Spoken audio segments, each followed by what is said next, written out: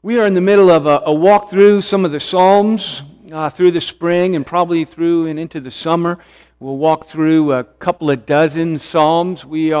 This week we come to Psalm 13.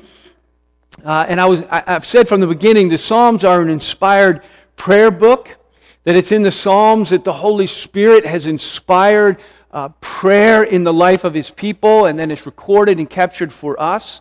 That we see in the Psalms the expression of almost everything that your soul and your heart and your mind might experience expressed in inspired prayer in the Scripture.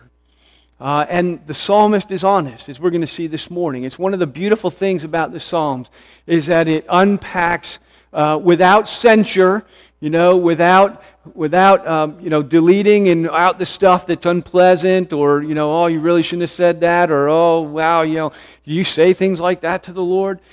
He pours out his heart to God, and it is helpful to us as we come this morning to a psalm that moves from weeping to worship. It's a short psalm that moves very quickly from desperate complaining to a determined worship. And we want to follow David as he goes through this process. Let's read God's Word. Psalm chapter 13, just 6 verses long. Hear then the Word of God. How long, O Lord, will you forget me forever? How long, O Lord, will you hide your face from me? How long, O Lord, must I take counsel in my own soul and have sorrow in my heart all the day? How long shall my enemy be exalted over me? Consider and answer me. O Yahweh, my God, light up my eyes, lest I sleep the sleep of death, lest my enemy says, I've prevailed over him, lest my foes rejoice, because I am shaken. But I have trusted in your steadfast love. My heart shall rejoice in your salvation. I will sing to the Lord. I will sing to Yahweh, because He has dealt bountifully with me. Pray with me. Father in heaven, we thank you for your word that is living and true. We thank you for these inspired psalms and songs of prayer and worship. We thank you for the honesty that we see. We thank you that you know us well and that you condescend. You know that we are but dust, and you know our hearts, and you lead us from our hearts to worship. So come now this morning and do that. Lead us from our own complaining places and our own despair, and lead us into worship. For we ask and pray it in Jesus' name. Amen. I love David's honesty. We need some honesty in the church, amongst and between ourselves. We need more truth-telling of where we are, that we struggle. And sometimes we're angry, and sometimes we are confused, and sometimes we complain. But David is honest with the Lord. He writes his prayers. I don't know if you have a journal. I have journals that go back 25 years, and it's speckled between my reflections on different passages of the Bible to stuff I'm struggling with in my life, to a lot of places it's just praying. It is just me writing out my prayers. A lot of times I get in touch with my own soul by writing out. I'm praying about something. When I start writing it out, and I don't know, there is something good and helpful about that. David writes out his prayers, his worship. They're songs, but they're so personal, so real, so David. He pours out his heart, and in it, the Holy Spirit teaches us about honesty with God. I don't know that He wants us to be here. I think we have to be careful in some ways, but really, if this is where we are, that's what we need to tell God. We just need to be honest with Him. But there is a beauty and wonder that as David does so, his anguished complaining turns into a song of praise. By turning away from himself in prayer, and we see that in the middle of this psalm, and we're going to get into the details in a minute, but you see the angry complaining, really, or the despair. I don't know how you would describe it, but it's clearly complaining. He goes from complaining to praying, and so we see this turn away from himself in prayer. And in his prayer, he feeds his faith. And as he feeds his faith by meditating on God's promises and God's faithfulness, it changes him so that when he rises from his knees, he's a very different man than the one who fell on his knees to begin with. His heart is in a new place. His mind is in a new place. He fell there in desperation, and he rises from there in worship. And we see in this very short 6 verses, in this very short span, did the circumstances in that, I don't know how many minutes it would take to pray that prayer. Not even a minute. How many seconds it would take to pray that prayer. Did his circumstances change in those seconds? They did not. I doubt. What changed was his heart and his mind. Right? He was changed in these moments of prayer and reflection, meditating. He was no longer a slave to his negative emotions. He was no longer a prisoner of his despair. He was no longer trapped in himself. But we see that he begins with this cry of abandonment. That's where he does start. How long, O Lord, will you forget me forever? How long will you hide your face from me? How long must I be taking counsel in my own soul and have sorrow in my life? How long will my enemy be exalted over me? How long? 4 times. How long? There's this palpable sense of abandonment, of loneliness, of aloneness between him and the Lord. Where is God? Right? That's in his cry. Where are you? Have you abandoned me? I don't sense your presence. All of us have been there. That's one of the things. There are certain places in Scripture you read it and you say, yeah. You know, Romans 7, I do what I don't want to do. I don't do what I want to do. Who will save me from myself? If anybody's read that and not said, I know what you're talking about, Paul. Anybody who reads this and doesn't know it, you are an exceptional believer who hasn't felt and said at some point, either that or you're very young, there's time, that you will know this cry of the heart. How long, O Lord, where are you?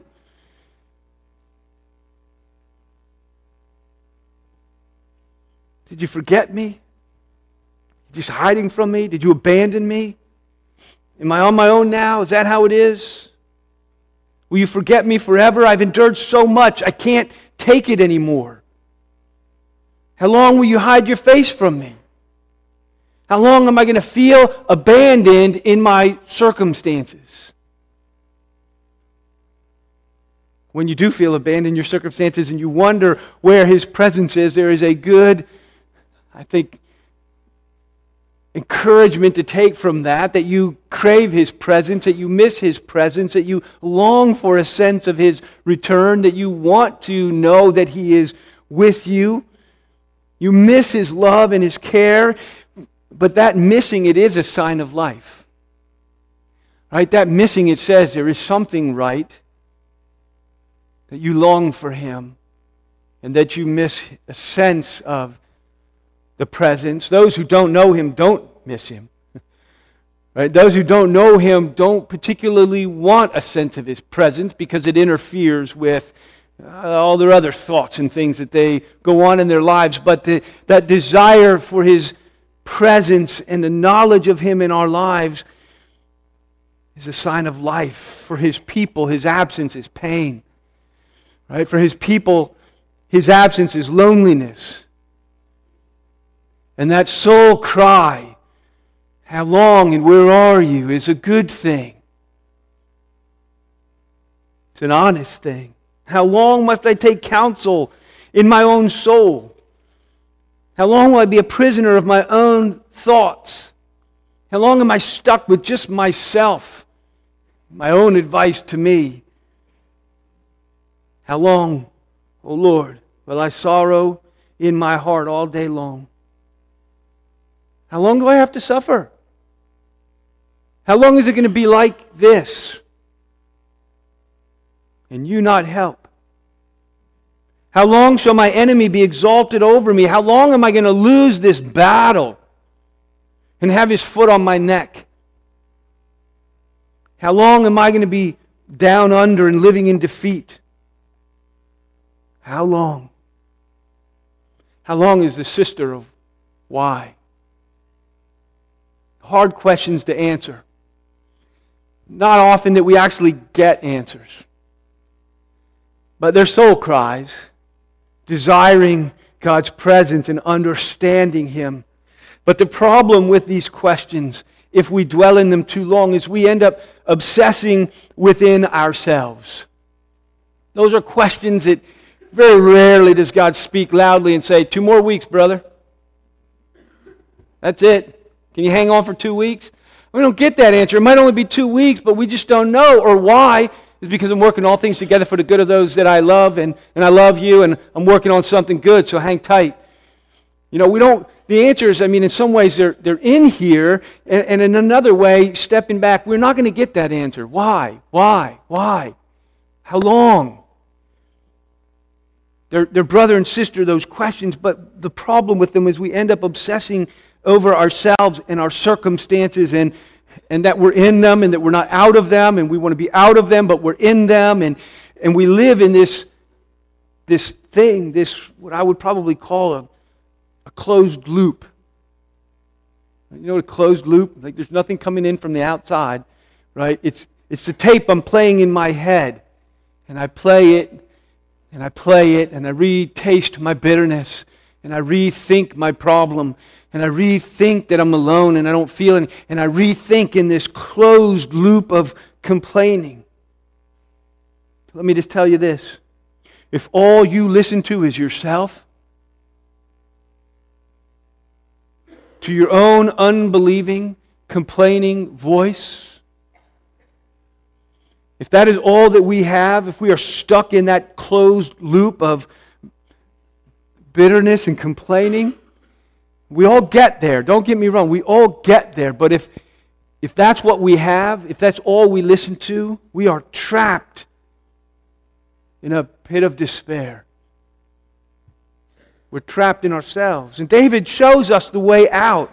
And we all get there. And that's why I love that he includes it. It's not been, purged out. Yeah, good Christians, they don't complain, or good Christians don't cry out, or good Christians don't wonder where God is sometimes and why He hasn't showed up, or good Christians don't complain about the fact they have sorrow all the day long and it's been hard and I don't know what you're doing in my life.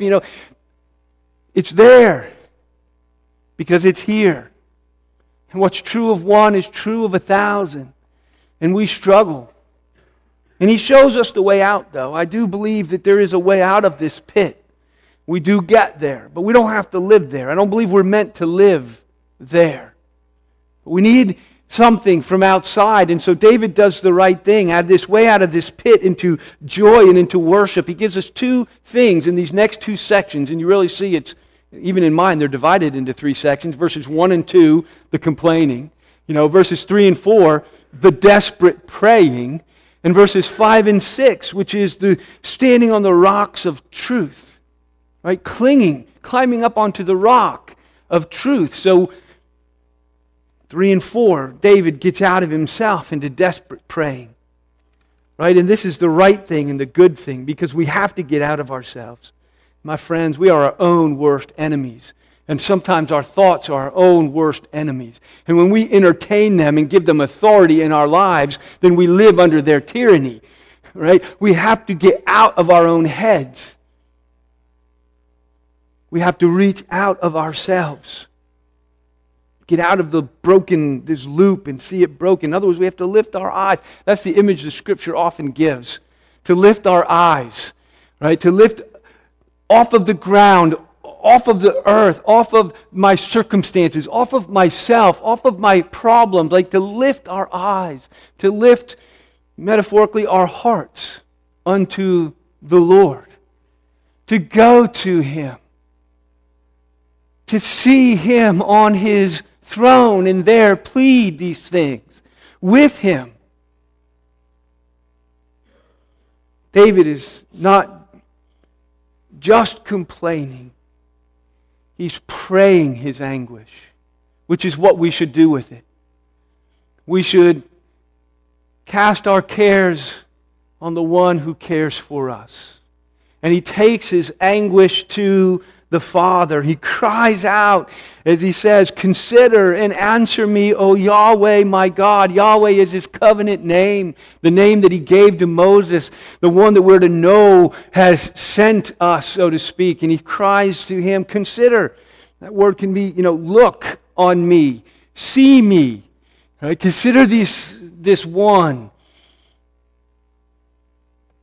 See my trouble.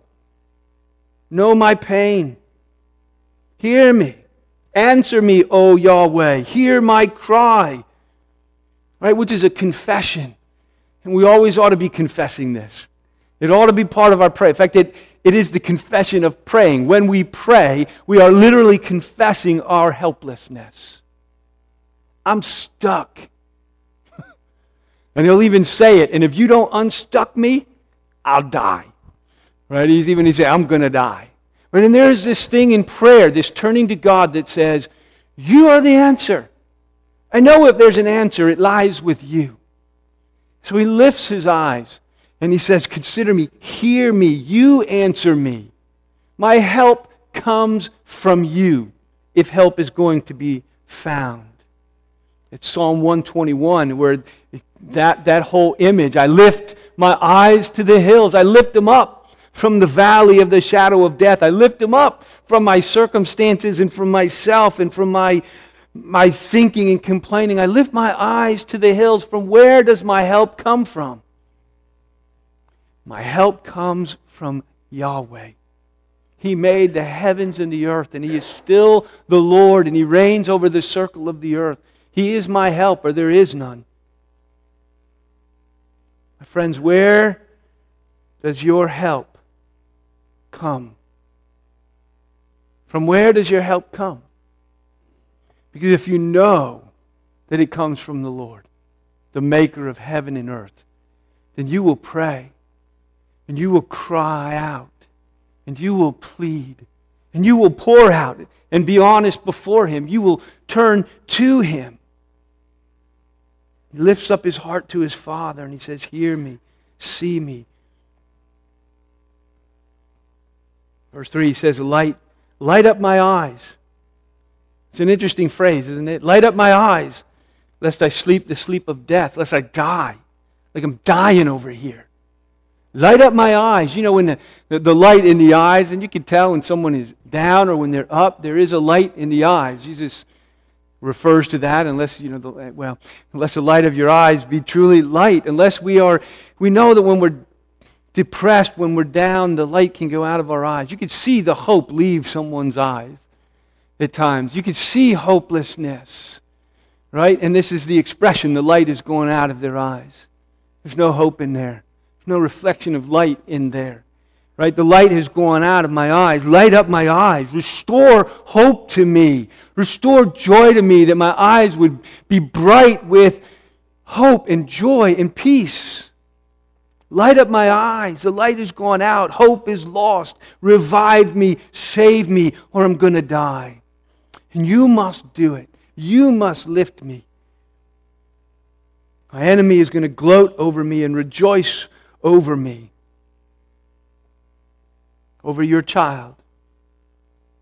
Don't let it be like that. Don't let our enemy triumph over your child.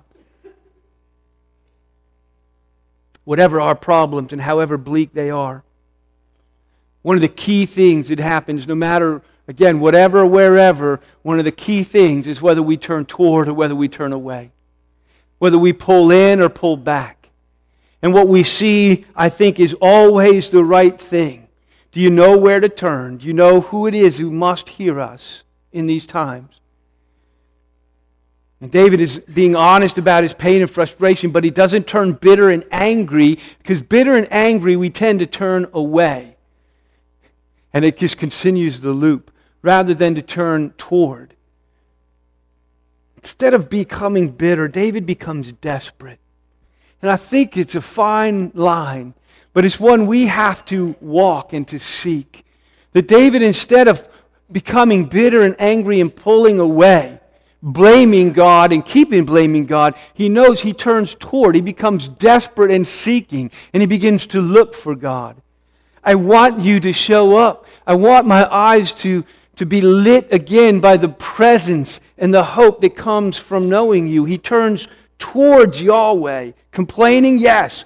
Wrestling with Him, yes. But with God, wrestling with God. So often we pull away. We isolate.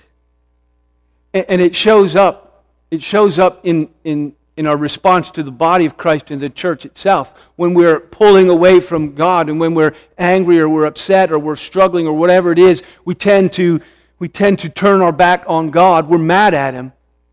Not going to talk to Him. It's what we do to each other. Mad at you too.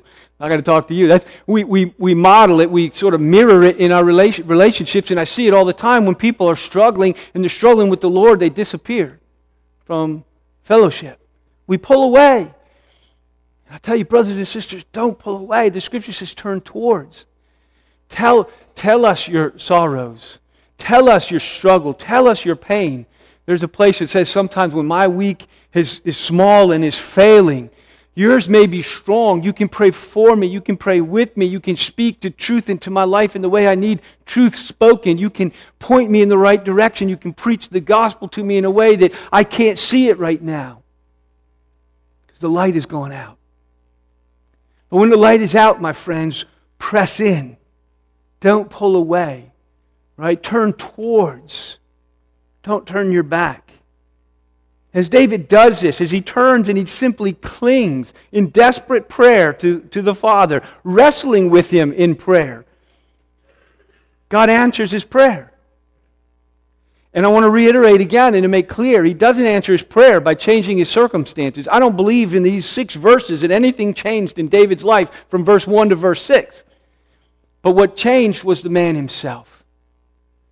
And my friends, this is the glory of what God offers us in the Scripture and in Christ and by His Spirit, which is faith, hope, peace, love, all of these things despite circumstances. That He is always God. And whether we experience that deliverance in this life or in the life to come, we will be delivered. And that there is always hope. That there is always a brightness to be experienced and to make our eyes shine.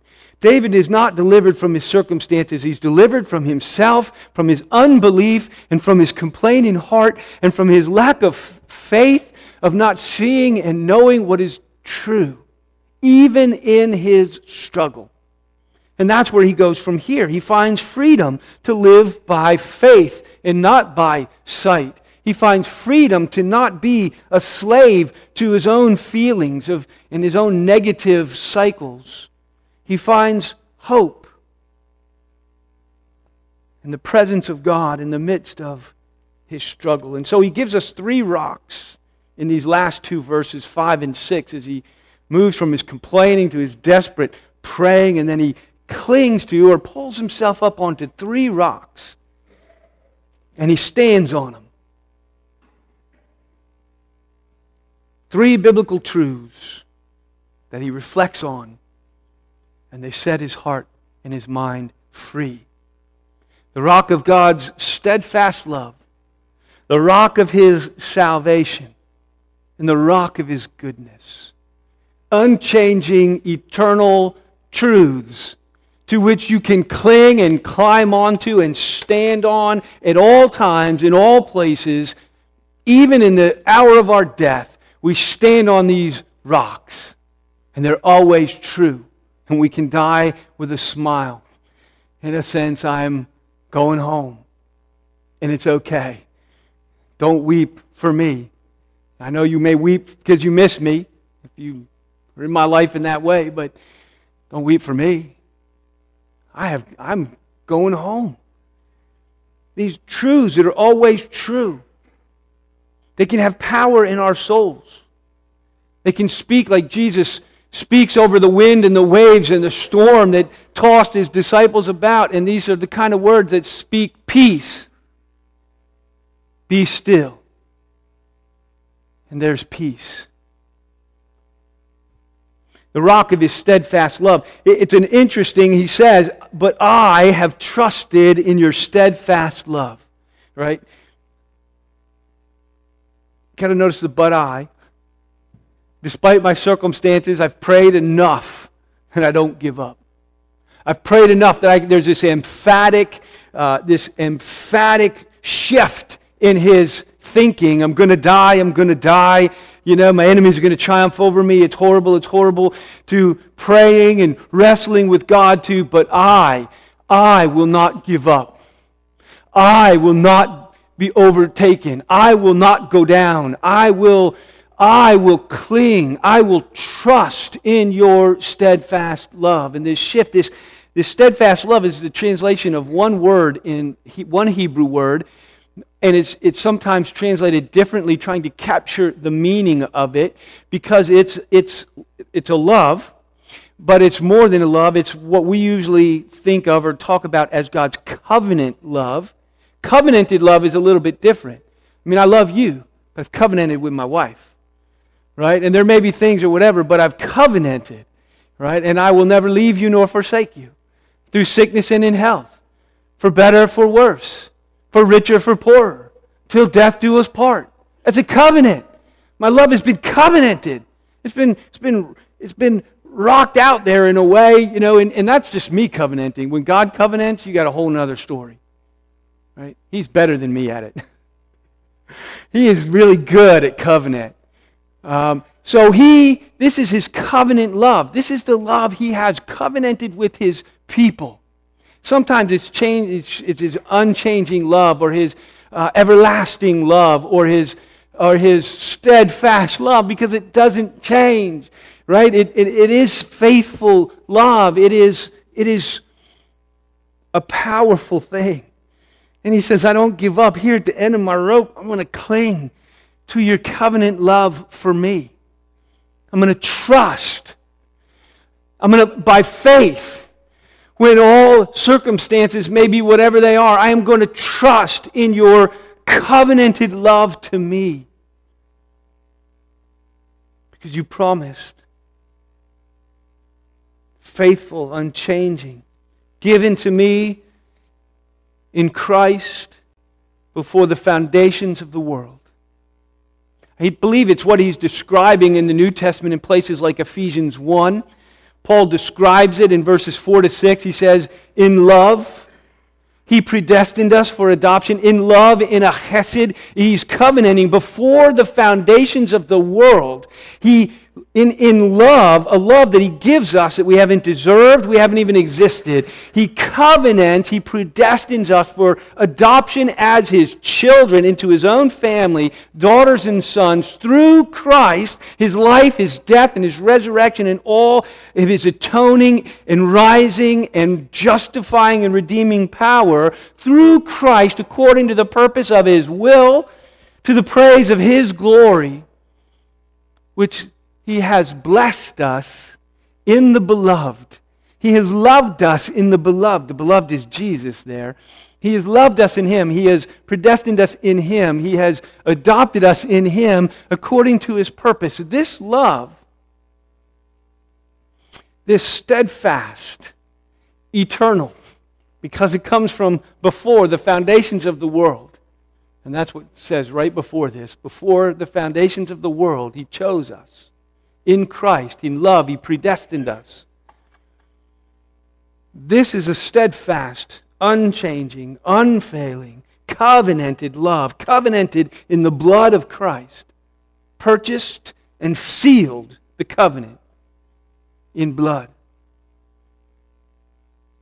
It's steadfast.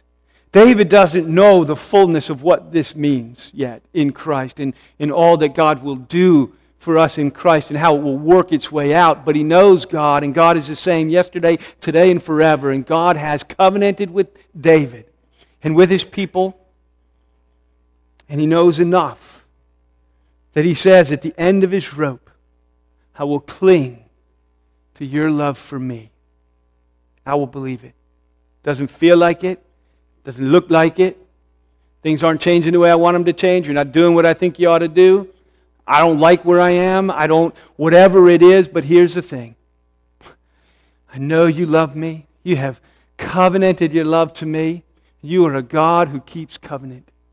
And I will cling to that rope till I die.